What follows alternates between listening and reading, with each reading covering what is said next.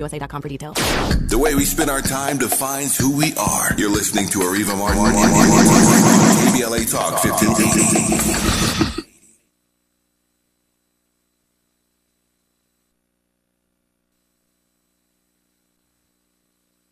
You are listening to Areva Martin in real time, and I'm your host, Areva Martin. And I got a note from my producer that my good friend, Congress member Robert Garcia, is on the line. Hello, Congress member. Hey, how are you?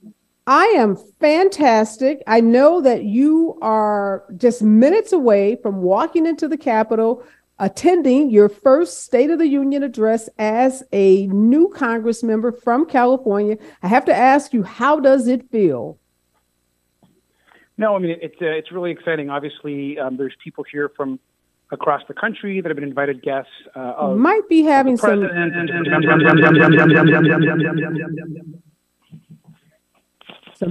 technical difficulties with the Congress member. I'm going to see if my team can work that out. In the meantime, I'm going to bring in my panel of experts. I'm joined today with Los Angeles Times columnist Gustavo, Arellano, and also joining me is a professor from the University of Central Florida, Professor Larry Walker. They are here to help us break down all the trending news today.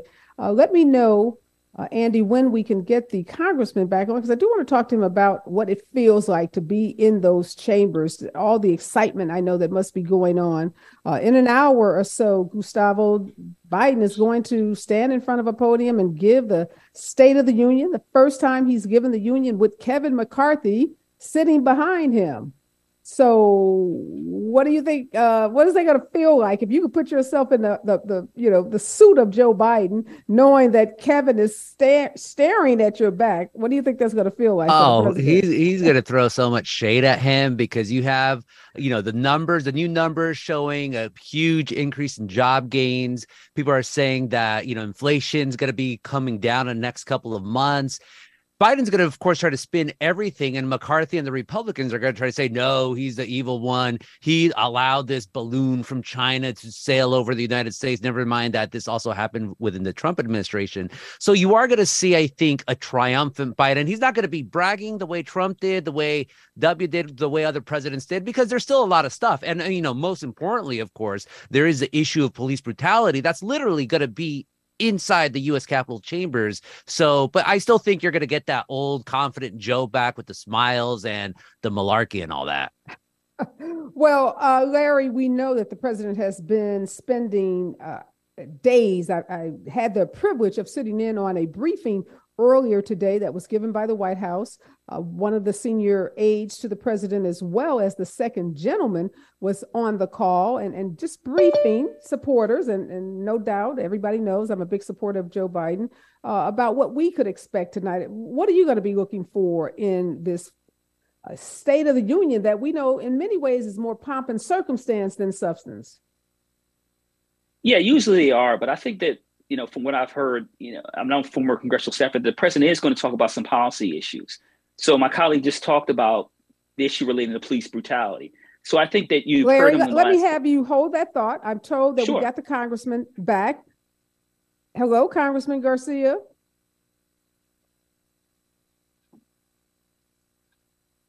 Okay, I was told we had him back. Okay, we're going to keep working on that. We definitely want him. We want to get that impression from him. I want to get his firsthand account of what that energy is like in the room. So production team, when he's there, let me know, because we're going to cut to him right away because it's important to hear what he has to say. Go ahead, Larry. We're going to let you finish your response. Yeah, so can you hear me okay? Okay, I think we can. Yes. Thank you, Larry, for being so patient. Hey, no problem. Congressman Garcia, how are you? I'm good. Sorry, but we were having a little connection issue there, but I'm doing great. How are you doing? No problem. Well, first of all, congratulations. I don't know if I've seen you since you were elected into Congress. I'm still thinking of you as Mayor Garcia, but I just wanted to take a couple of minutes of your time. I know you're running into the Capitol. I know you've got to get your seat. You've got to settle in. But what is the energy like at the Capitol as everyone prepares for this State of the Union? I mean, the energy is exciting. I mean, everyone's really just grateful to be here. Of course, you have on the Democratic side, we're really united behind the president. Just want to ensure that we hear kind of how we're going to move the country forward in these next couple of years. And there's people here from across the country. So all the members of Congress have different guests that are here. And so people have flown in. And so it's definitely electric. I mean, there's, a lot of security as it should be. It's an important moment. A lot of dignitaries will be on the floor tonight, but we're ready to hear what's next for the Biden-Harris administration. I think that's what's really key tonight. What do you make, Congressman, of the fact that ABC poll that came out just a day ago, maybe even yesterday, that has the president and the vice president's ratings so low, but we know that he has achieved so much in these 2 years. Is it a messaging problem? Are the Democrats not doing a good enough job of getting out what the president and vice president have accomplished in 2 years? I mean, I think it's a couple things. I think first, we're at the point now where the country is so polarized that I think polling it's really difficult to capture really where the country's at on any given day. I think that we're living in this era of like untruths and facts being attacked and science being attacked. It's very hard sometimes to get a message to the country. But I also think that, as we know, polling is fluid and there's snapshots in time. The president, if you go back a month ago, is doing much better in polling. He might, be doing better tomorrow for all we know. And so I think pollings are snapshots in time to give us an idea of where things are at. But who's doing worse in polling than the president is the Republican members of Congress and Kevin McCarthy. So I think that at the end of the day, it's a tough time to be the president of this country. We're pulling out of a pandemic. We're in recovery. Where inflation is real for American families. And so I think the president and the vice president are doing the best they can. I think it's going to be a good year for them as we push back against kind of this, clown car mentality in the Congress that Kevin McCarthy and others are moving forward. And it's going to be our job as Democrats, for those of us, particularly freshmen coming in, to, uplift the Biden-Harris administration and to really talk about what they're doing and kind of what the next steps are. And I'm glad to hear you say that, because I think you're right. The polling is fluid, and oftentimes, they're not talking to the same people that are going to the polls. And we know historically African Americans and Latinos are not counted in some of the polls. So the numbers are often skewed. But we do know that there are even Democrats, Congressman, who have called for a new candidate to surface for 2024. Do you think there's anything that Biden needs to do to tamp down on any notion that there should be someone other than him running in 2024? Listen, I think different people are going to have their, different ideas of who they want to see as president in the future. The bottom line is President Biden is going to run again. He's going to smash his way through the primaries. Everyone's going to unite behind him and the vice president. And he will be our nominee. I think that's been made pretty clear. I think that we're going to get behind him. I think the alternative is going to be Donald Trump or an ultra conservative out of Florida, Ron DeSantis. And so once the contrast is clear, I think the president's going to be in great shape. And we should really focus on what the results are. And at the end of the day, unemployment at a 50-year low. Job creation is the highest it's been in any 2-year period.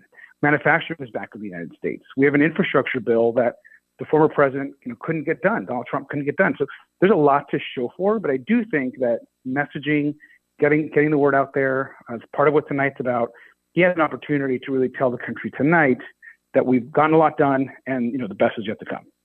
Well, thank you so much, Congressmember Garcia. I know you have to run. I know you have to get in your seat. I'm going to be watching TV to see when the camera pans to see all of my California friends. I'm so proud of you. I'm so happy to have you representing California in Congress. And I know you got elected as the president of your class. So go, Robert Garcia. Glad to have you on. And always good to see my friends doing big things. So again, thank you for joining me. Thanks so much. Bye. All right, Larry, you heard the Congress member say, look, Biden is doing phenomenally well. We got record low unemployment. We got record creation of jobs. But I agree with him that polls aren't always accurate. But those polls, they do inform the way some people, at least in the country, are thinking. So what do you think the president really has to do to overcome this sense that maybe he's not the guy for 2024? Yeah, so I think there are a couple of things. The first thing I think is important, the Congressman alluded to this, is you have to combat a lot of misinformation in today's society, whether it's social media or television, et cetera. So I think that's one of the challenges. And I think particularly what you saw him going out on the road essentially within the last couple of weeks and talking about a few issues. So let's talk about what has the Biden administration done over the last 2 years? So first of all, the congressman talked about this. We saw the jobs report, 517,000 jobs created. That is a massive number of jobs created in a very short period of time in terms of the January jobs report. And let's talk about the Black community. We know that in terms of the unemployment rate dropped from 6.9% to 5.4%. And the Joint Center, which is a Black think tank in D.C., talked about that's a 21% drop. So that's a significant number. Now, we know racial disparities still exist, and we have to address those. But that's a tremendous drop in unemployment rate in the Black community. The other thing I want to talk about is the infrastructure bill. So once again, President Biden is going out and, I guess you can say, kind of getting a preview of what you'll see in terms of running for re-election. But he's going to places. You saw him with Senator McConnell a week or two ago. He's going out on a bipartisan basis for an infrastructure bill that was bipartisan to talk about the an enormous amount of money in terms of roads and all these other issues that bridges, et cetera, that are critically important in the United States. Let's also highlight the Inflation Reduction Act, which help with issues relating to lowering prescription drug costs. So there's a number of significant things that the president can point to and say that I made these things happen. And often many of these are on a bipartisan basis. Yeah, and I think there's some disconnect. Everything you just said, Larry, is absolutely positively true. Everything the Congress member said is absolutely positively true. But Gustavo, where is the disconnect? Because you had that ABC poll. There was also some polling recently that said Americans feel like they're doing worse off financially now than they were even a couple of years ago. So yes, we can check all these boxes of these wonderful things that the Biden administration has done, the Biden-Harris administration, but where is this big disconnect? The insiders, those of us that study politics and read the newspaper every day, we know it, but why isn't this translating? I mean, that's the issue. The insiders, we live in a different world. We really do. And for us, things have been okay, if not even better. Some people have ended up, but you talk to people on the street. I mean, look, here in Southern California, we all know where the prices are going with natural gas, with gas for cars, with eggs. There's an egg shortage, for crying out loud. So little things like that. And look, you could have all these stats, the Biden administration, and they're real. And I do think he's always been fairly in the sense he has made some gains, especially coming out of the pandemic, which is once every couple of generational things. Like, it's hard to get out of that. But the fact is, a lot of people are still living with the repercussions of that. And we're also getting over this thing that killed, gosh, I don't even know what the number is, at least over 1 million people, just America. So many people still suffering with COVID, so many people suffering from all of that. There's a lot of malaise out there. And I think this is where Biden needs to give one of those speeches that is going to, remind people this is why we elected you. This is his possibility of, I don't know if, he does want to get people together, but at the very least, for the people who still don't think of him as this evil communist, at least say, hey, folks, I got your back. We're going to get to a better place. We've gone through a lot, but we're going to get to a better place. And this is how we're going to do it. Yeah, definitely. He's got, I think, a lot of convincing to do. You know it, I know it, Larry knows it, but I think the average American that's watching the State of the Union tonight is going to want to be reassured that things like egg prices and gas prices are going to be coming down. They're going to be reasonable. Look, I went to the gas station the other day, spent over $100, and was shocked because I was noticing that several weeks ago, maybe even a month ago, gas prices were much lower and they started to creep back up. And there wasn't the media attention paid to the fact that gas prices were going back up, but they've been creeping up a little, which gives everyone, I think, pause and concern. What do you think, Larry? Biden has been under investigation. It's kind of he's agreed to have his home searched by the DOJ, but there is a new special counsel investigation into his mishandling of classified documents. Now, clearly, it did not take a year of the Department of Justice or the Washington Archive, the Washington bureaucrats asking for presidential documents to be returned. It didn't take the FBI having to go in and raid his home the way we saw with Trump. So there are some substantive differences in the way that the documents that Trump took with him out the White House, in the way that we know Biden has discovered some classified documents at his home and at one of his offices. But for some people, all they see is Trump has a special counsel investigating him, and Biden has a special counsel investigating him. So they just say, hey, apples to apples. How important do you think that's going to be tonight as people are listening to the State of the Union? Yeah, so I think that's an important question. So I don't think you hear him mention this at all. I don't think you hear him mention anything about a special counsel or anything relating to these classified documents. So let me say a couple things. I mentioned, earlier, I'm a former congressional staffer. If I had any of these classified documents, you would not be able to find me. Let's be clear. That's one.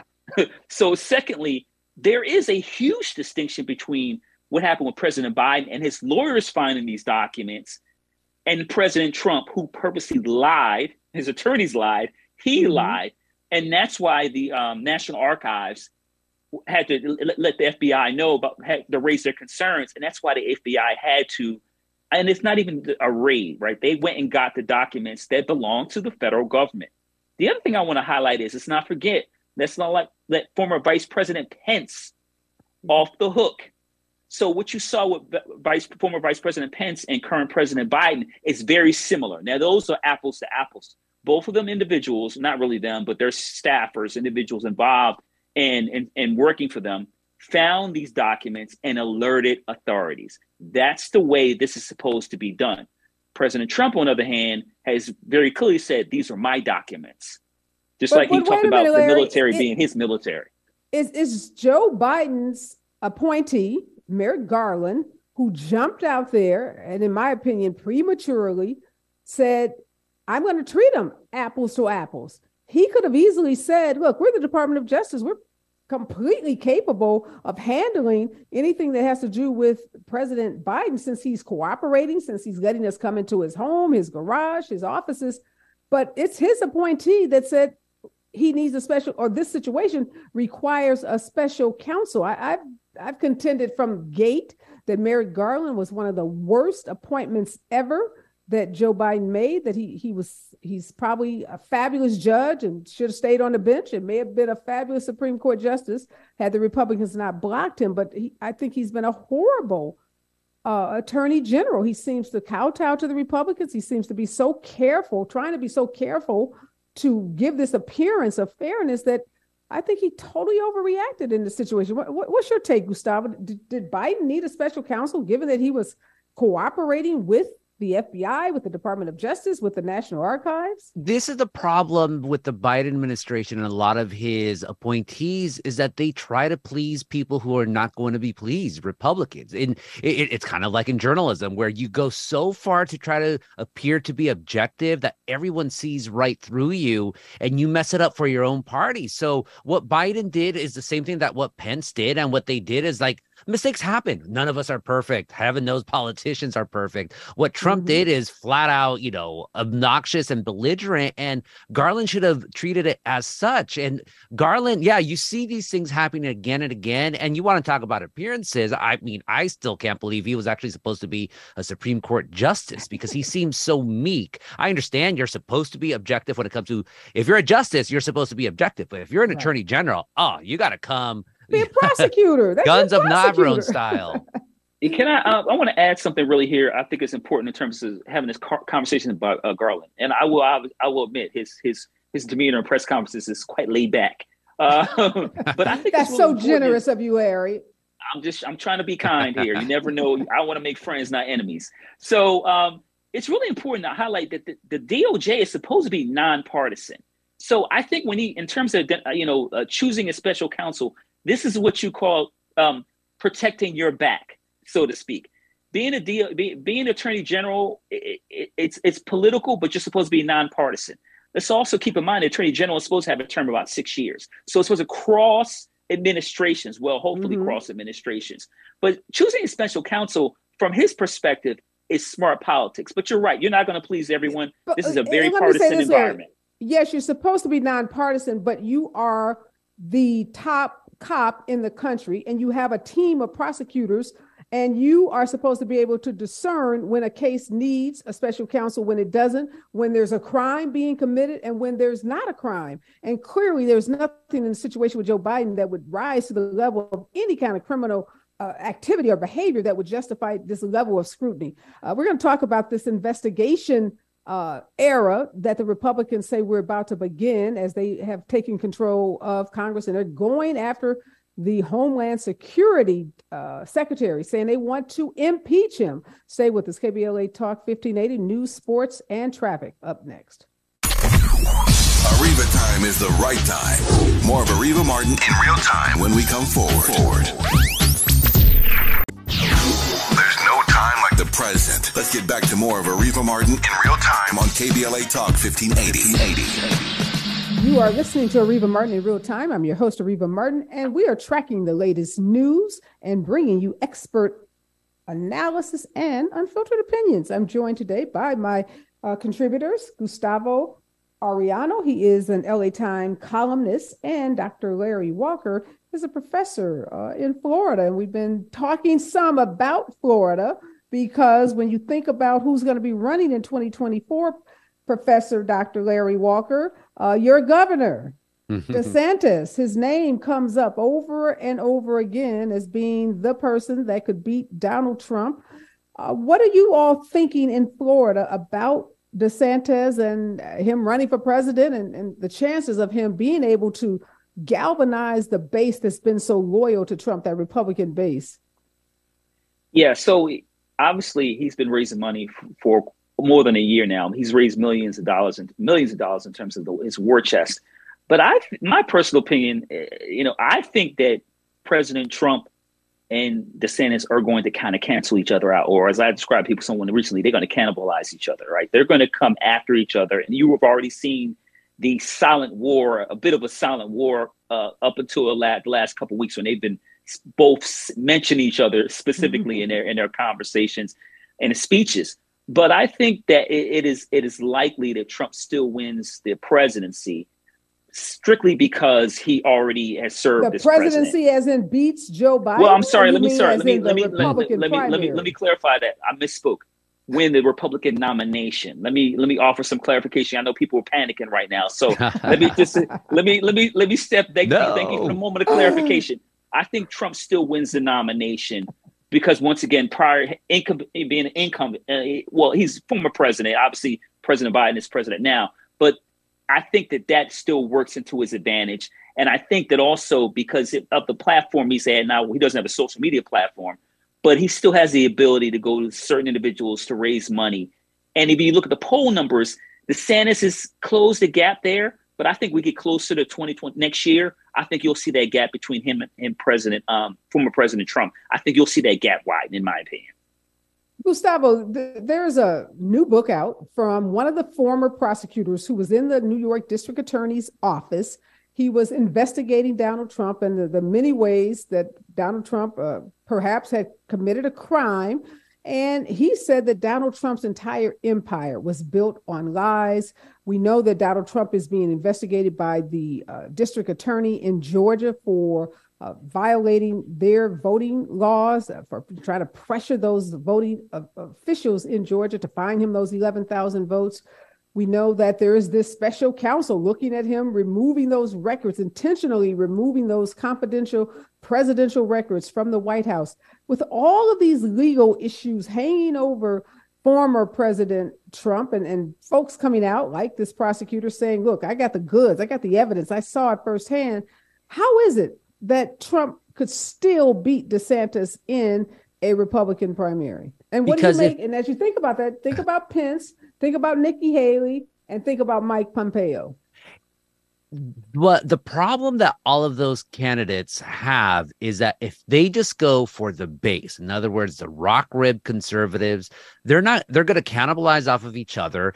And just like Larry said, Dr. Larry said, and Trump, I still think Trump gets the majority of it. I think what DeSantis Haley, Pompeo, no one cares about Pompeo. Maybe Pence, because he could go for the evangelical base, which is still very prominent. And they would rather go for a true evangelical like Pence than someone like Trump. But they have to reach out to the disaffected conservatives who want nothing to do with Trump. And they also have to get some of those, whatever you want to call them, Reagan Democrats, Trump Democrats, whatever. But the people who left Trump once Joe Biden came into office are not happy with Biden. But that's a problem. I don't any of them want to do that.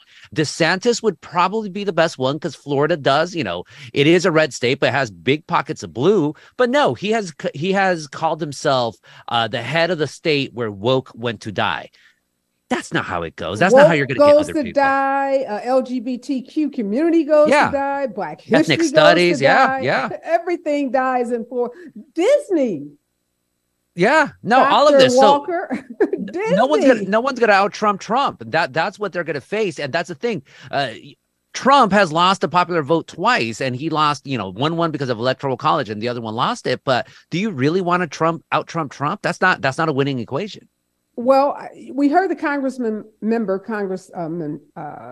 Garcia say that there's no one as unpopular as congressional Republicans.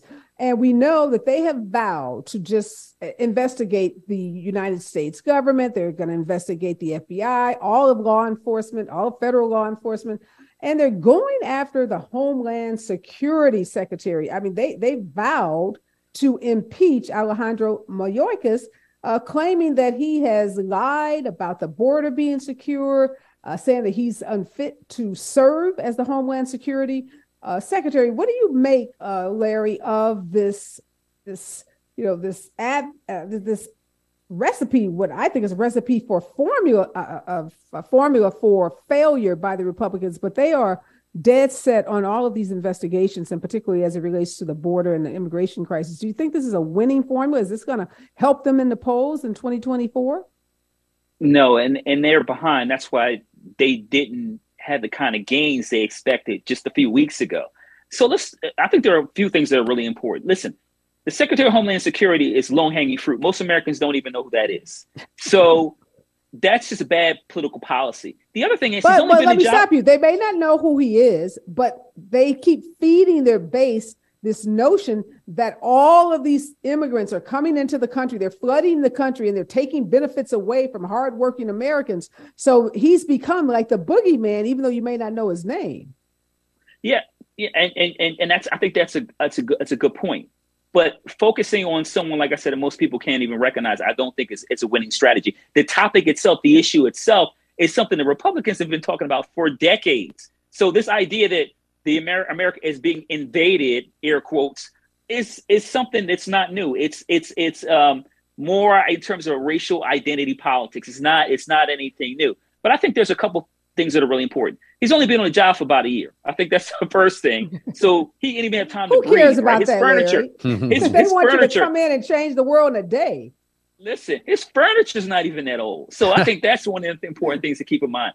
I think the other thing as it relates to this particular issue is there's been failed Republican and Democrat policies as it comes to immigration. We can solve the immigration issue, including, as you hear people, Democrats and Republicans talk about securing the border, and have a fair immigration policy for those who are already here, who are undocumented. If Republicans wanted to, this is once again, it's been going on for decades, but once again, they have to appeal to their base and those who care about identity politics instead of focusing what's important for Americans. Gustavo, real quickly, do you think Biden should hit the immigration note hard in tonight's State of the Union? He's not going to touch it.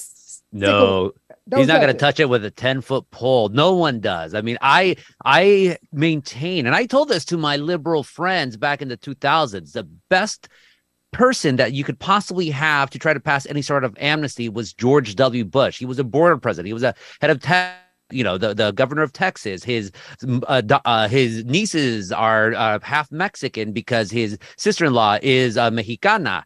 And of course, the Republicans sabotaged that. They're like, no, it's amnesty, blah, blah, blah, blah, blah. So Biden didn't say anything. Sadly, Biden will probably talk about the border, but he's not going to please, again, going back to what I said earlier, he's not going to please Republicans and he's only going to anger Democrats. So if Biden was smart, he'd be away from it as all. victories. There has been no victories at the border at all. Yeah, unfortunately, they gave that portfolio to my good friend, our Vice President Kamala Harris, and it's just a problem that is not solvable because there's not the will to solve it, not because it's impossible to solve, but we don't have the will in this country to solve it. And too many people benefit from immigrants, but yet they also want to use them as the target of their vitriol. When we come forward, we're going to talk about what other topics Biden should stay away from in the State of the Union. Is coming on tonight at 8 p.m. EST. Stay with us. KBLA Talk 1580. She's the real deal in real time. You're listening to Areva Martin in real time on KBLA Talk 1580. The way we spend our time defines who we are. You're listening to Areva Martin in real time on KBLA Talk 1580. I'm back, and I'm joined today in this first hour by joined with Dr. Larry Walker. He is a professor at the University of Central Florida and LA columnist Gustavo Arellano. And we've been tracking the latest news, and the biggest news of the evening is the State of the Union, which is going to take place in just a couple of minutes.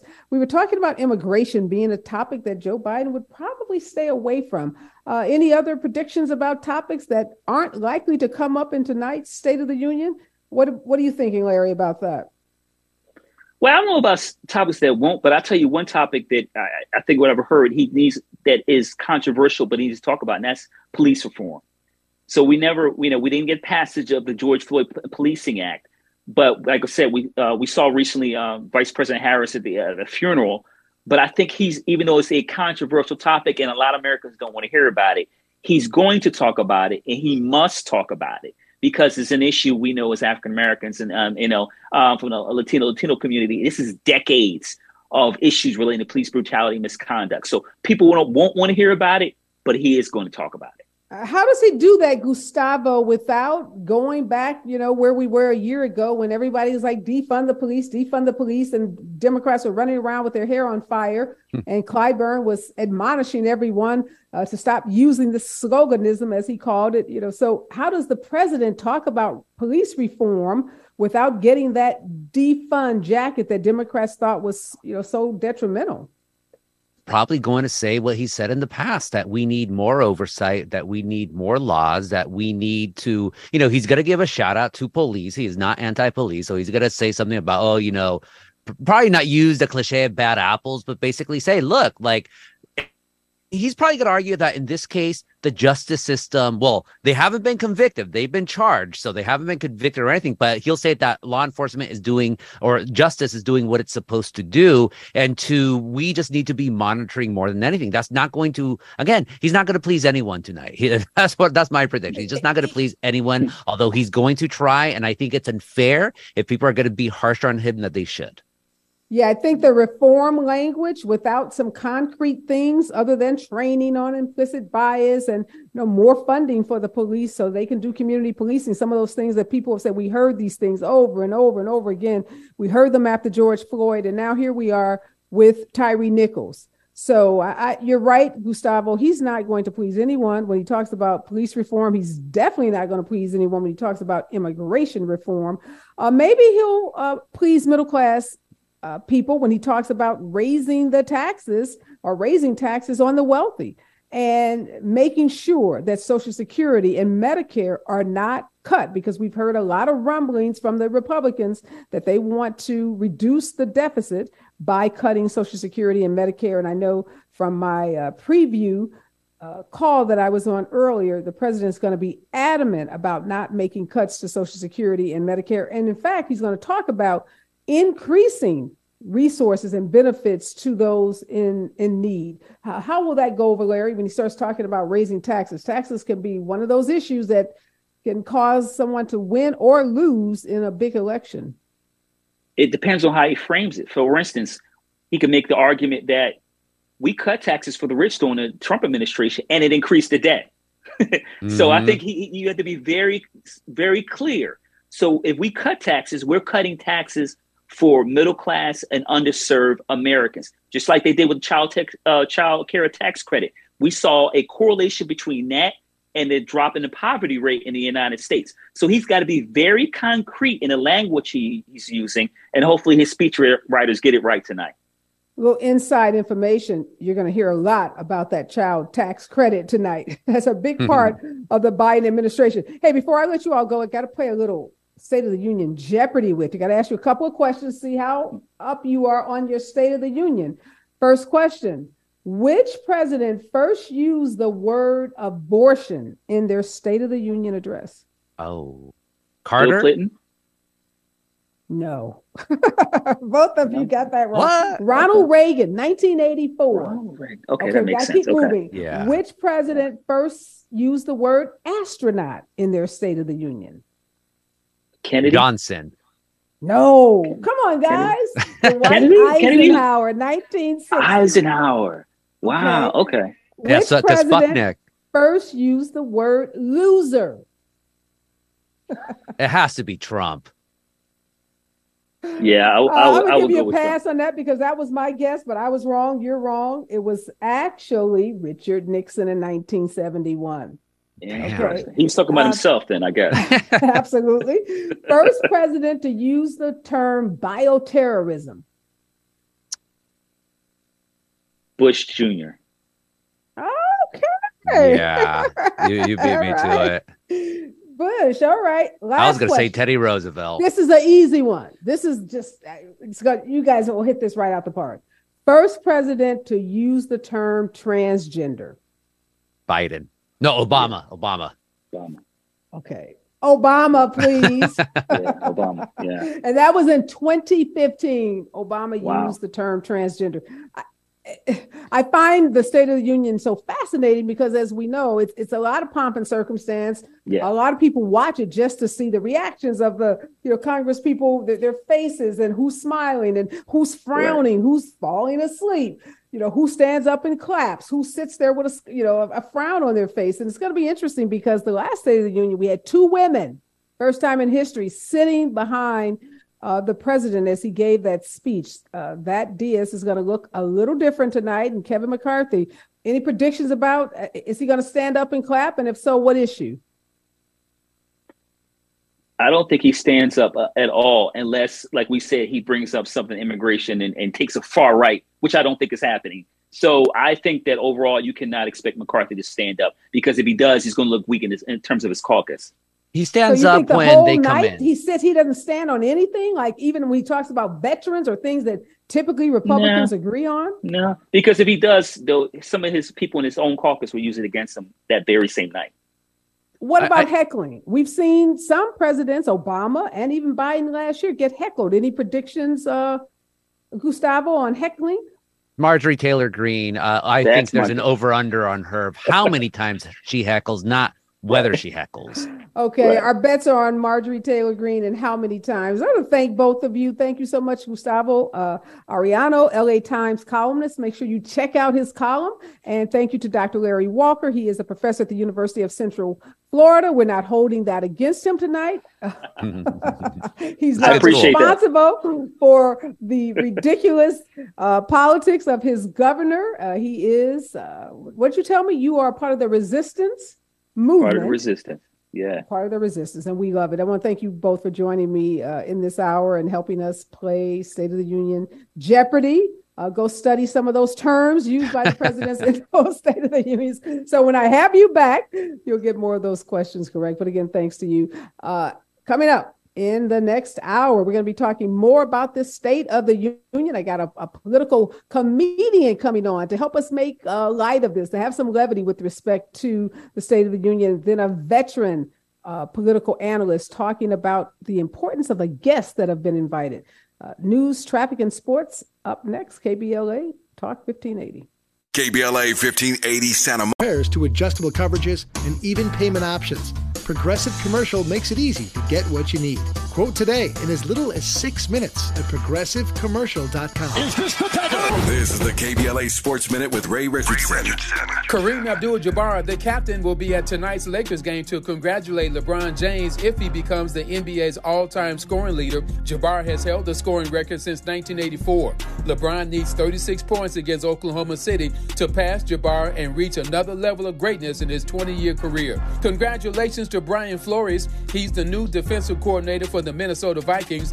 A year ago during Super Bowl week here in LA, Flores filed an eye-opening lawsuit against the NFL for unfair hiring practices involving black head coaches. No debates, no speculation, just the info you need. That's your KBLA Sports Minute. I'm Ray Richardson. This sports report was brought to you by Original Taco Pete's. This is Aaron at Original Taco Pete's. Let us cater your Super Bowl party and future event. Call 323-348-4441 and visit us at 3272 West Slauson off Crenshaw. What we're going to do right here is go back. KBLA Talk 1580 is turning up the frequency in Black History Month. Be on the lookout for some familiar faces as the Metro K-Line is currently wrapped in KBLA Talk 1580. Make sure you visit the KBLA Talk 1580 online store, now open for business with all kinds of fresh merch. Don't miss a single episode of The Motivator, Les Brown's month-long radio residency. You've got to be hungry. Weekdays at 11 a.m. and 6 p.m. exclusively on KBLA Talk 1580. And afternoons just got real. Real people, real talk, real issues, real solutions. Be sure to check out Areva Martin in real time on your way home, weekday afternoons from 4 to 6. Turning up the frequency all Black History Month long. We're unapologetically progressive. KBLA Talk 1580, and we don't black down. The death toll continues to rise as Turkey is rocked by a 7.8 earthquake. That earthquake ripped through this country, and 7,100 people have been determined to have died as a result of this earthquake, and those numbers just keep rising. And the cold temperatures in that country are preventing search teams from finding additional people. We are monitoring what happens. Our prayers and thoughts go out to all the families who've lost their lives, and just hoping that those numbers level off and that more people are found dead as a result of this earthquake. We're also tracking in the news today this ongoing tension that's evolving between the U.S. and the Chinese over the U.S. shooting down that spy balloon that was spotted over the state of Montana. Some states like Texas are saying, look, the Chinese pose a risk to us, and we should not allow them to even purchase land in our state. That's what the governor of Texas is saying. Democrats in that state are pushing back, saying this is just anti-Chinese discrimination. Also, we're tracking the officers involved in the beating of Tyree Nichols. One of those officers, Demetrius Haley. This ex-officer, let me be clear about this. This ex-officer sent a photograph of Mr. Nichols as he took this picture on his personal cell phone as Mr. Nichols was sitting down, dying literally from this beating he had taken by these 5 officers. And this Haley guy took a picture of him and sent it out to 5 or 6 people, including a female acquaintance. So they're calling it a female acquaintance. Online, people are calling it some ex-girlfriend or baby mom or somebody. But the point is, what level of inhumanity must you have that you're taking a picture of someone who's been brutally beaten and sending it around? Not only is it a violation of police policy, it's just outright inhumane. We're also tracking the biggest news of the night, the State of the Union. It's happening right now. Joe Biden is giving his first State of the Union with a Congress that is controlled by Republicans. So you won't see Nancy Pelosi and Kamala Harris sitting behind the president as he gives the State of the Union. You'll see Vice President Harris sitting next to Kevin McCarthy, who is the leader of the House, because the Republicans have this very narrow majority. So we're going to be tracking throughout this hour what Joe Biden says and what he doesn't say during this State of the Union. We're also going to be talking in this hour about the guests. The guest list for the First Lady, Jill Biden, has been released, and there's some interesting people on that list. We're going to talk about what does it mean for you to be invited to the State of the Union. Why are certain people chosen to be guests of the First Lady? Does it tell us anything about what the president is going to talk about? And how did he choose some of the guests that are joining the First Lady in her box today? So we're going to be tracking all the news as it relates to the State of the Union, obviously tracking this horrific story that's happening in Turkey. You are listening to Areva Martin in real time. I'm your host, Areva Martin. And in this hour, post a comment. You can listen to the show. You can watch the show on YouTube. You can download the KBLA app, post a comment on our YouTube page, and we're going to take your questions. I am joined in this hour by veteran political analyst Robert Shrum. He has been around the block. Not that he's old, he's just super experienced.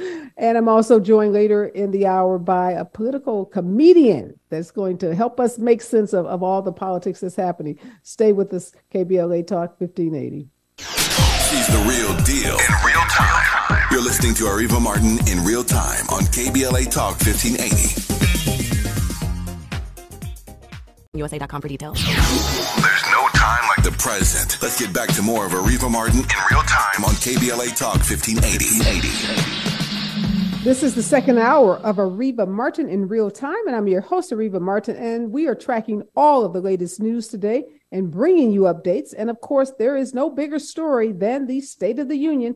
Yes, this is President Joe Biden's second State of the Union, and it's going to look a little different this time. If you have a question, you have a comment, post it on the YouTube page, download the KBLA app, and join the conversation, because we have lots to talk about. I am joined in the second hour of the show by my good friend, political analyst Robert Shrum. He's the director over at USC Center for Political Future. He's been at this game a while. Welcome to the show, Bob. Glad to be here. Glad to be here with you. Presidents, Bob, tell us, without dating yourself, tell us how many presidents have you either worked for or, given commentary on? Just go. How far does your political career go back? Well, it doesn't go back to George Washington. Really 1970, 71. Okay. And who was president? Nixon, and I certainly wasn't working for him. Okay, but I was George McGovern's speechwriter in the 1972 campaign. I was a kid, and maybe we had a campaign manager, Gary Hart, who was about 32, and a pollster who was 21. So maybe that's why we lost 49 of 50 states. But I always say we didn't go to the White House, but at least we didn't go to jail. Oh, okay. I like that. That's a good way to think about it. And you got all that incredible experience, and you have been at this political game for a long time. So you're the person I want to talk to about what's happening tonight. Help us understand, how do we get to this point where the State of the Union is this big production? Because I was doing my research today, and historically, this wasn't the way the State of the Union was delivered. And technically, it doesn't have to be done this way. There's nothing in the Constitution that says the president has to get on national television and, have all this pomp and circumstance to deliver the State of the Union. So give us a little history lesson on the State of the Union. Well, from Thomas Jefferson on, for the most part, the State of the Union was a document that was sent up to the Congress. The president didn't get up and give a speech. Abraham Lincoln never delivered a State of the Union message in person. He just sent the paper up there. I think it's an inevitable product of the television age. Even when we started televising it, it was usually done at noon on the day that was selected.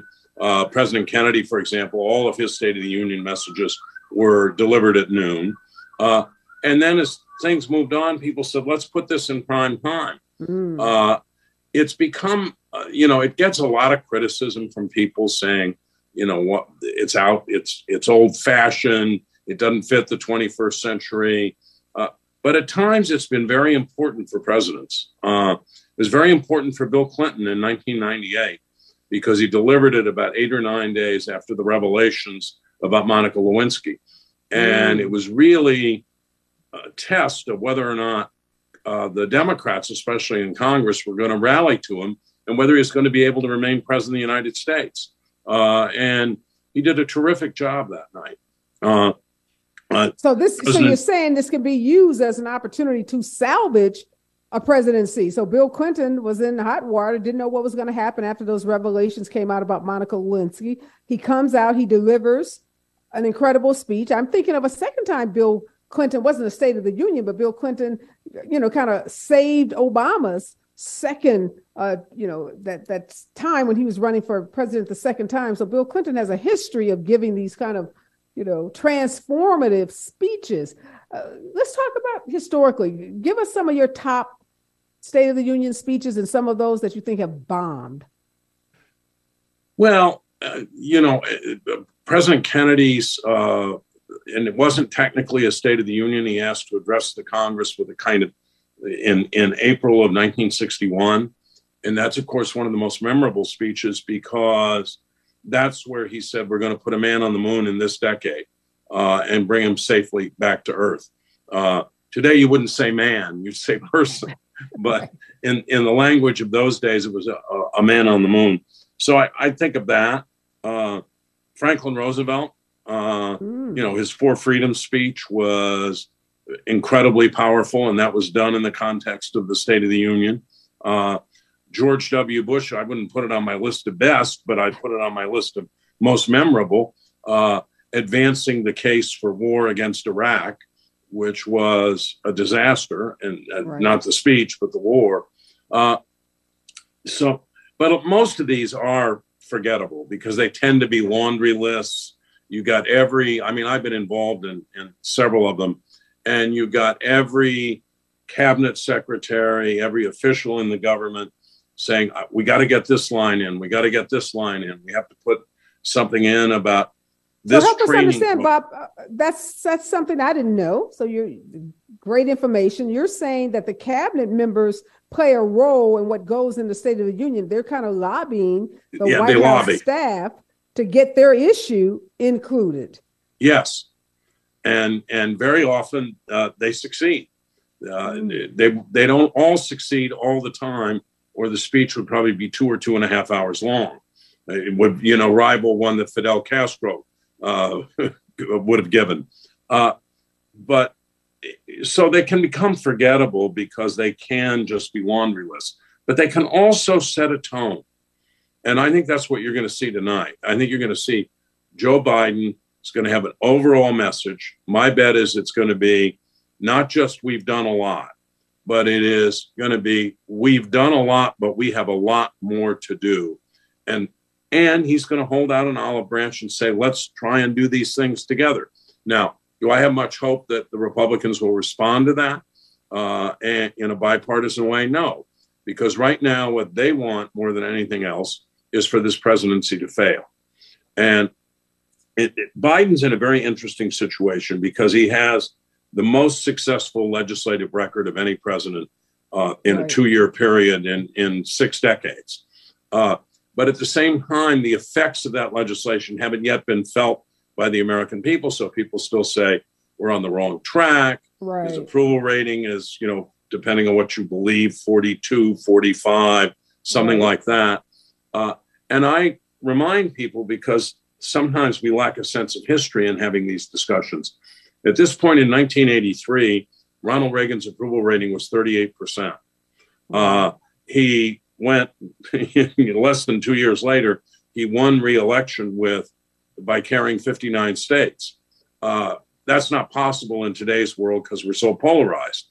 But as these programs roll out, the bipartisan money, the infrastructure, states, manufacturing comes back. We begin to build our own chips here in America, or manufacture our own chips. All of that's going to have an impact. And if inflation continues to go down, I'm amused today, by the way, the Republicans are tweeting out like crazy about gas prices. Gas prices are coming down. They have come down. What I noticed is they came down and they start to creep back up a little. And hopefully they're going back down again. But clearly Biden cannot be blamed. And that's, again, this irritates me when people try to blame Biden for inflation. It's a global issue that impacts the entire world, not just the U.S. I do want to ask you, though, Bob, about this guest list. I happened to get invited to participate in a briefing earlier today. So we got to hear about the speech, and we know it's going to be, as you said, progress and possibilities. But we also got to talk a little about the guests. And I got the whole guest list, and when you look at the guests that Jill Biden has invited, before I tell you some of the names and ask you why are they on this list, tell us historically how that came about. Like, why these guests? Why is that such a big deal?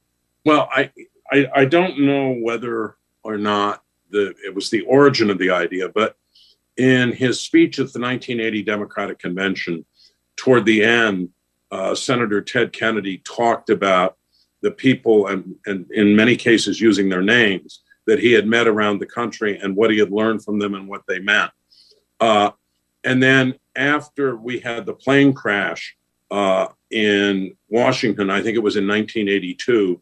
And a guy named Lenny Skutnik went into a frozen Potomac River and helped to rescue people. President Reagan invited him to the State of the Union. And since then, it's been a kind of standard trope.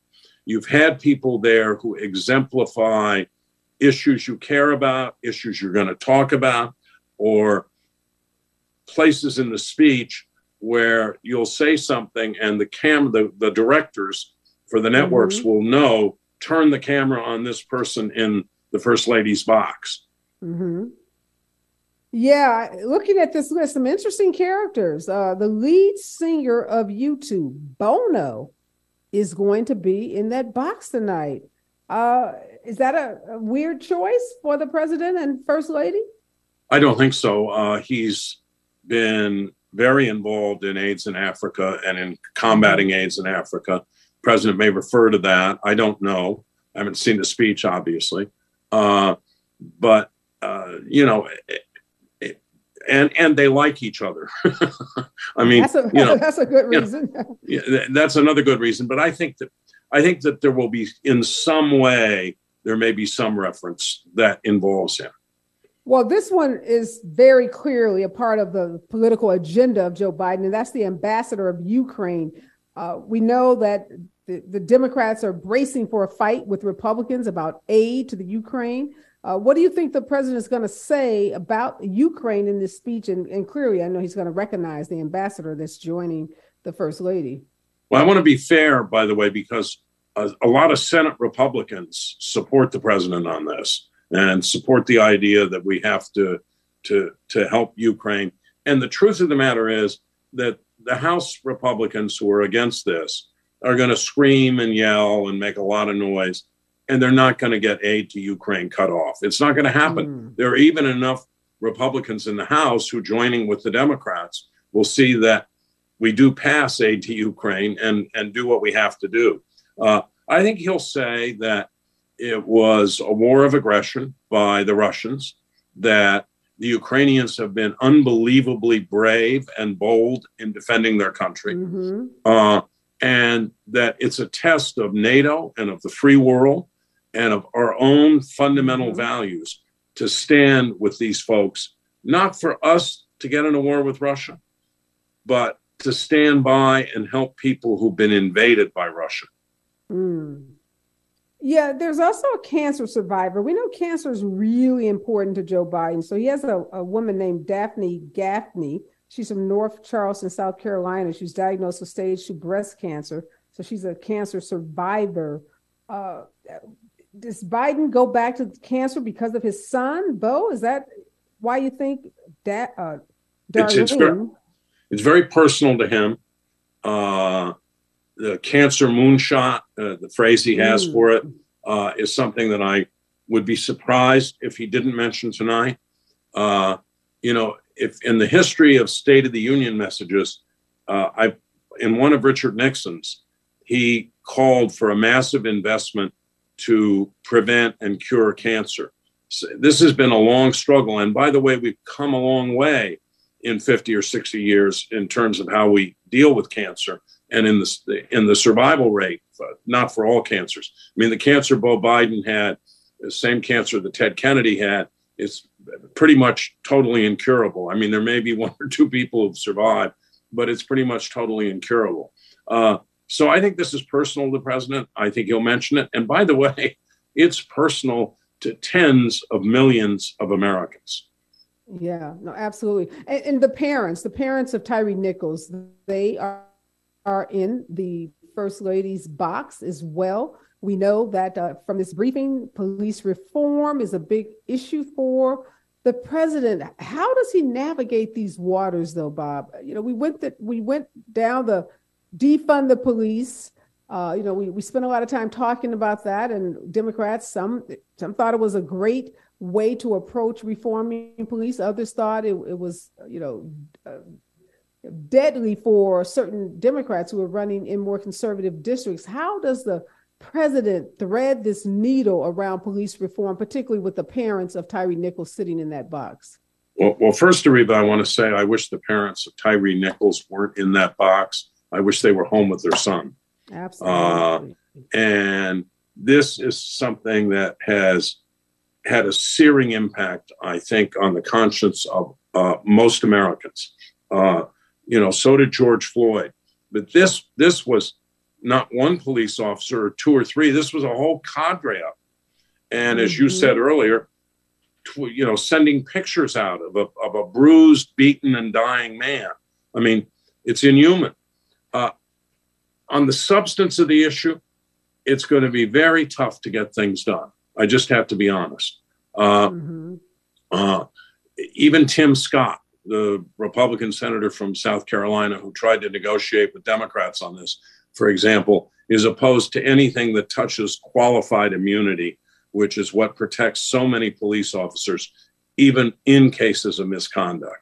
But that's a big part of that George Floyd and policing bill that has been stalled and now would have to be reintroduced and probably wouldn't make it in this Congress, I would think. I think there's a chance it could make it through the Senate. I think there'd be a lot of party discipline in the House to block it.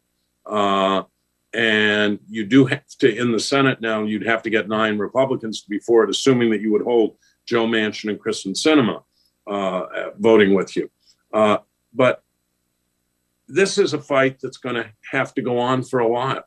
If you think back to Little Rock in 1957, it was 8 years later that the Civil Rights Act finally passed. This is going to be a real struggle, and it's going to take a while.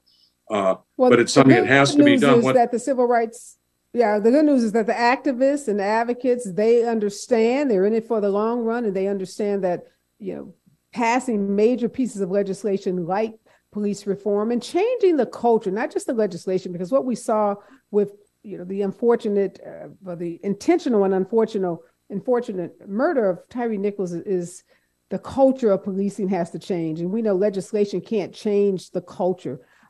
Before I run out of time, I do want to ask you, Bob, all this talk about replacing Kamala Harris on the ticket, who's floating these press releases? Because somebody's out, quickly typing up press releases and sending them out to the media. There's no chance in hell that Joe Biden is going to replace Kamala Harris. But why all the hoopla about that? It goes with the job, and to some extent, vice presidents people can say, what are they doing? They're not living up to expectations, not helping the president enough. I suspect some of her rivals, or at least people who support her rivals, are doing this. Most of them don't put their names to it. There are always these anonymous people that say they want to replace the vice president, or these anonymous people don't want Joe Biden. And of course, the reporters say, well, we can't reveal our sources. So we never get to know who these so-called, party loyalists, because they'll say even the Democratic Party loyalists. Or they'll say a strategist. There are a couple people, to be fair, who have put their names to these comments. There's a lawyer named Morgan in Florida who has been a big Democratic fundraiser who's been quite overt about saying this. Kamala Harris is not going to be replaced on the ticket. No. She's Joe Biden, in my view, assuming that we have a good economy, inflation is under control, and he's in good health, is going to run and is going to get reelected, and she's going to get reelected. Yeah, I guess you saw that poll. I'm sure you saw it, the ABC poll that put Biden and Trump in a 1-to-1, and it had Trump actually winning. Again, I don't put a lot of faith in these polls. We know these polls had us celebrating Hillary Clinton's victory. That didn't happen. But what did you make of that? Even that there's a poll out there that suggests that Donald Trump beats Biden in a head-to-head matchup. I don't believe that poll, and nor do most Republican strategists who will talk to you privately and say what they think. Governor Chris Sununu, a Republican in New Hampshire, said it overtly this weekend that Donald Trump couldn't win. Chris Christie has said basically the same thing. I agree with that. I mean, all you have to do is look at what happened to Trump candidates like Carrie Lake and Laxalt in Nevada, who was running for the Senate. Carrie Lake in Arizona is still running around saying she's going to be sworn in someday. Yeah, she tried voters, to file a lawsuit. Yeah, that went nowhere. Well, the lawsuit's still there. I mean, but the voters rejected this kind of stuff, so that you had a lot of Republicans down ballot winning in Arizona, but you had a lot of them not voting for her, either skipping the race or actually voting for the Democrat Katie Hobbs. So I think all the indications are Trump's lost 3 elections in a row: 2018, 2020, and 2022. Where he was the dominant issue in many ways. Yeah. And he's, and the Republicans had the worst performance that you can possibly have, or not possibly, that you can have in a midterm historically. Right. And the Democrats had the best performance that they've had since 1962 and JFK in his first term in a midterm election. Well, you heard it from Bob Shrum, veteran political analyst, goes all the way back to the 1970s. When Ronald Reagan was president. Kamala Harris, Joe Biden will remain the Democratic president and vice president candidates. They are going to win. They're going to beat Donald Trump. So you got it from the horse's mouth. Thank you so much, Bob. Always a pleasure to see you, my friend. Be well. After you too, and I hope sports. You too, and I hope I'm right. Okay, after some news, traffic, and sports, we're going to continue this conversation with political comedian Joey Novick. Stay with us, KBLA Talk 1580. Areva time is the right time. More of Areva Martin in real time when we come forward. You're listening to Areva Martin in real time on KBLA Talk 1580.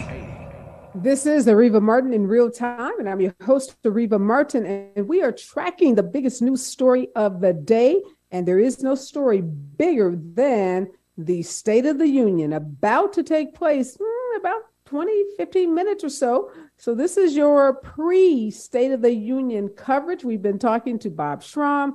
We had Congress member Robert Garcia on. We had LA Times columnist and a professor from University of Central Florida. Now we're going to have some fun. My friend, lawyer, political commentator, and most importantly, a political comedian, Joey Novick, is in the house to help us, just relax and de-stress and get ready to watch the State of the Union with just a very calm state of mind. Welcome, breathe, Joey, and thank you. Just breathe with me. Inhale, exhale.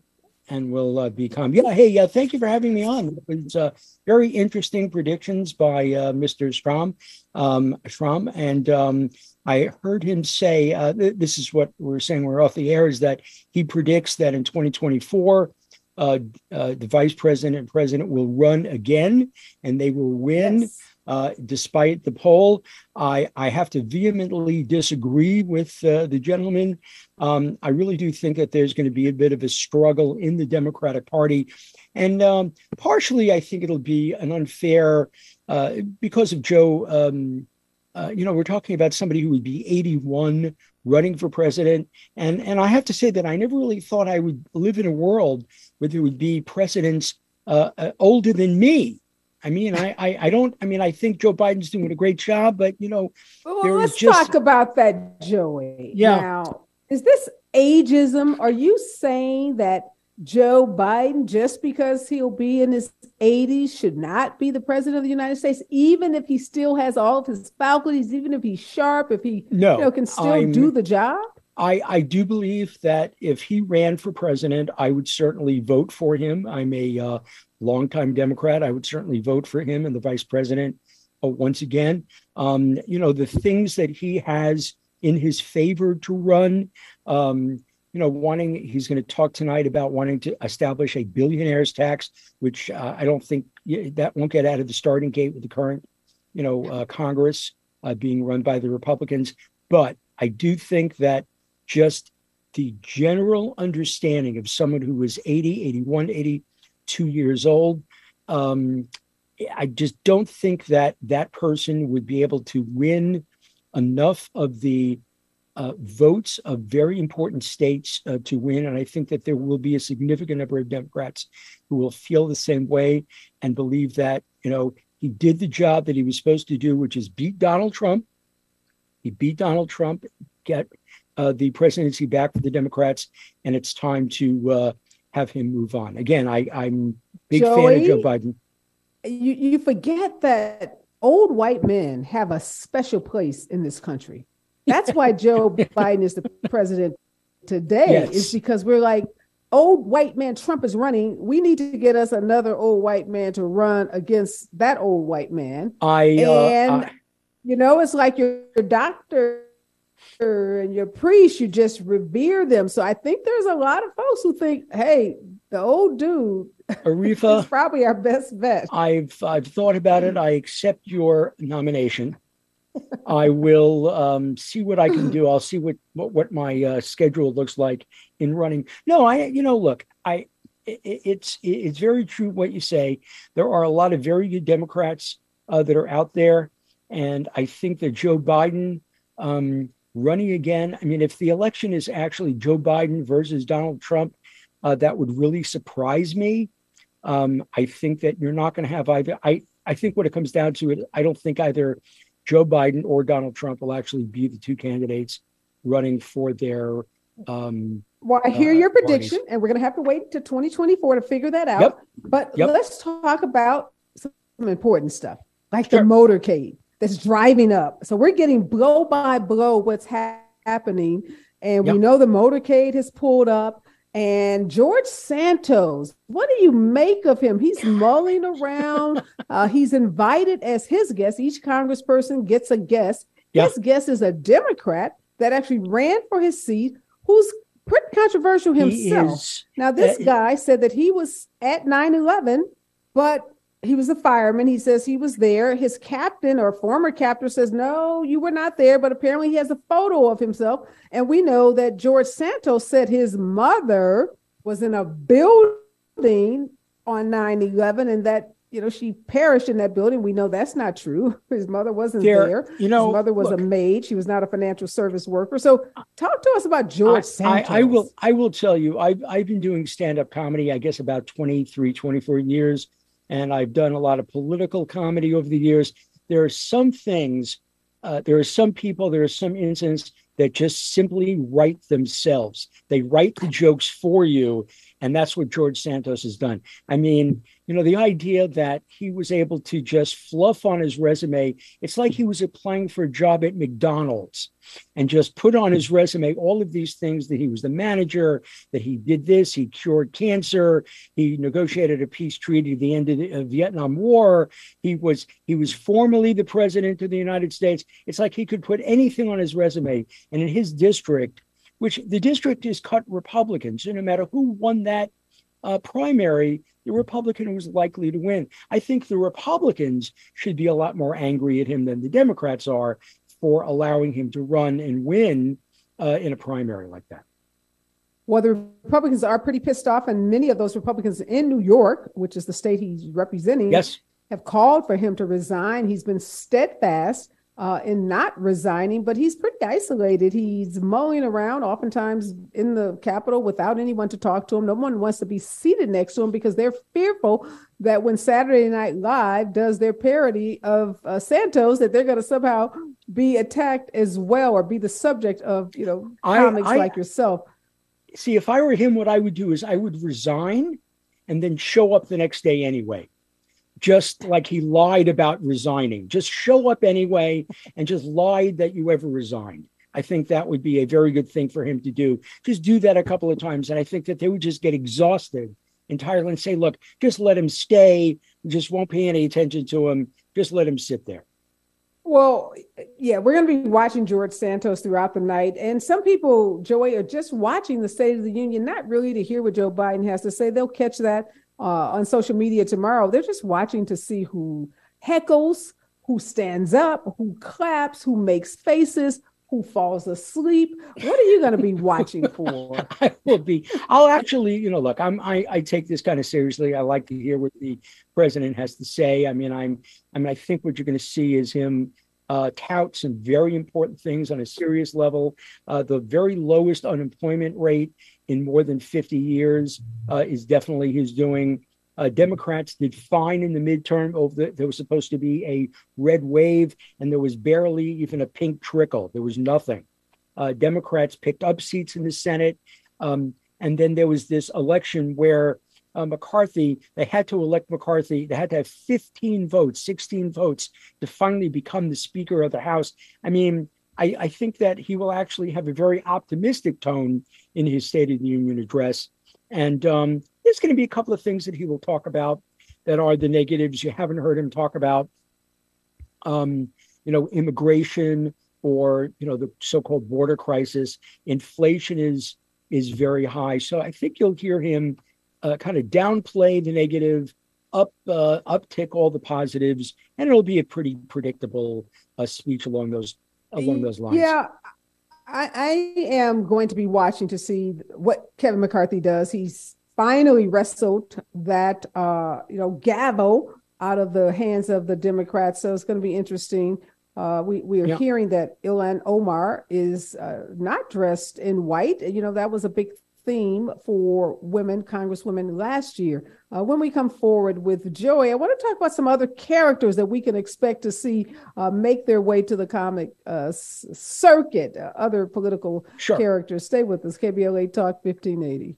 She's the real deal in real time. You're listening to Areva Martin in real time on KBLA Talk 1580. Clinic near you. There's no time like the present. Let's get back to more of Areva Martin in real time on KBLA Talk 1580.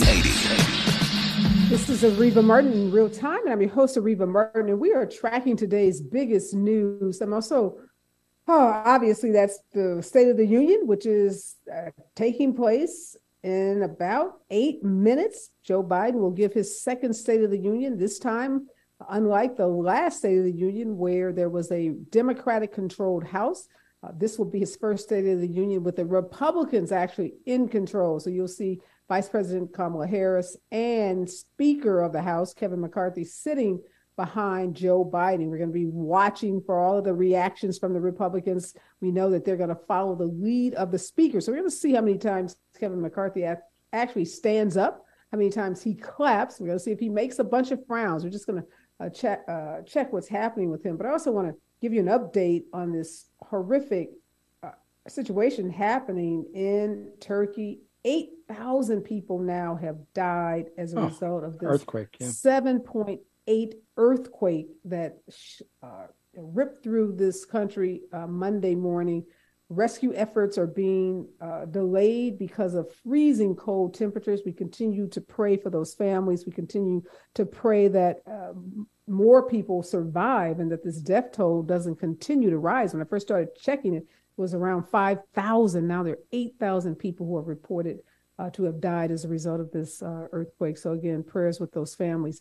Joining me in this last segment is lawyer, comedian, political comedian, Joey Novick, and we're talking about the fodder that all the characters that comedians like you get to use in your stand-up acts. We know George Santos must be big.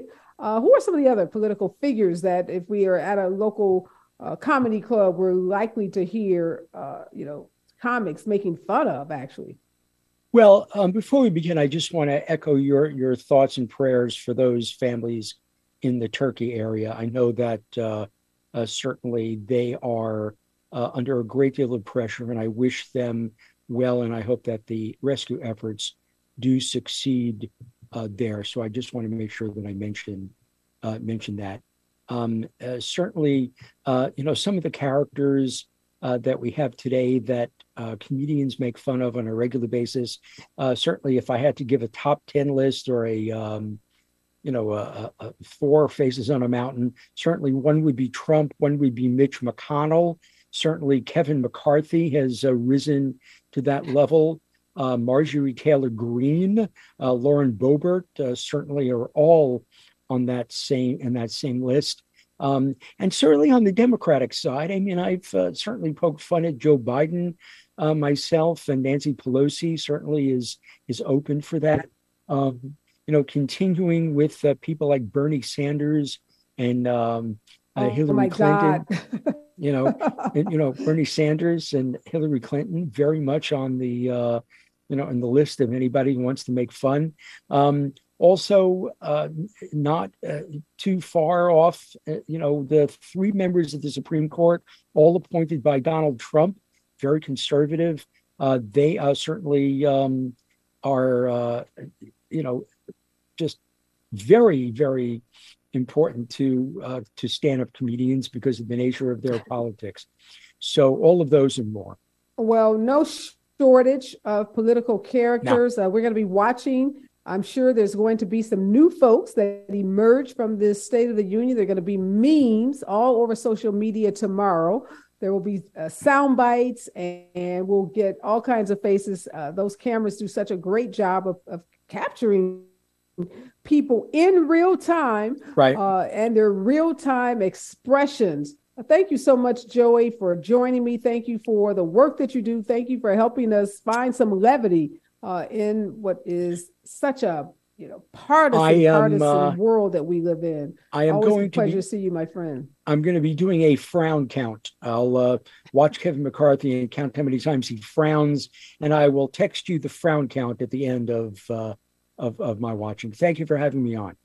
I will be looking for the frown count. I'm going to be watching very closely what happens with this State of the Union. Important topics, obviously, the family of Tyre Nichols, his mother and his stepfather in that box. I can't even imagine having to participate in an event like this after having put your son to rest, having to lay your son to rest, and having to watch those horrific videos over and over again. Sure. But so much courage and so much, class that this family has shown. I'm so incredibly proud of them.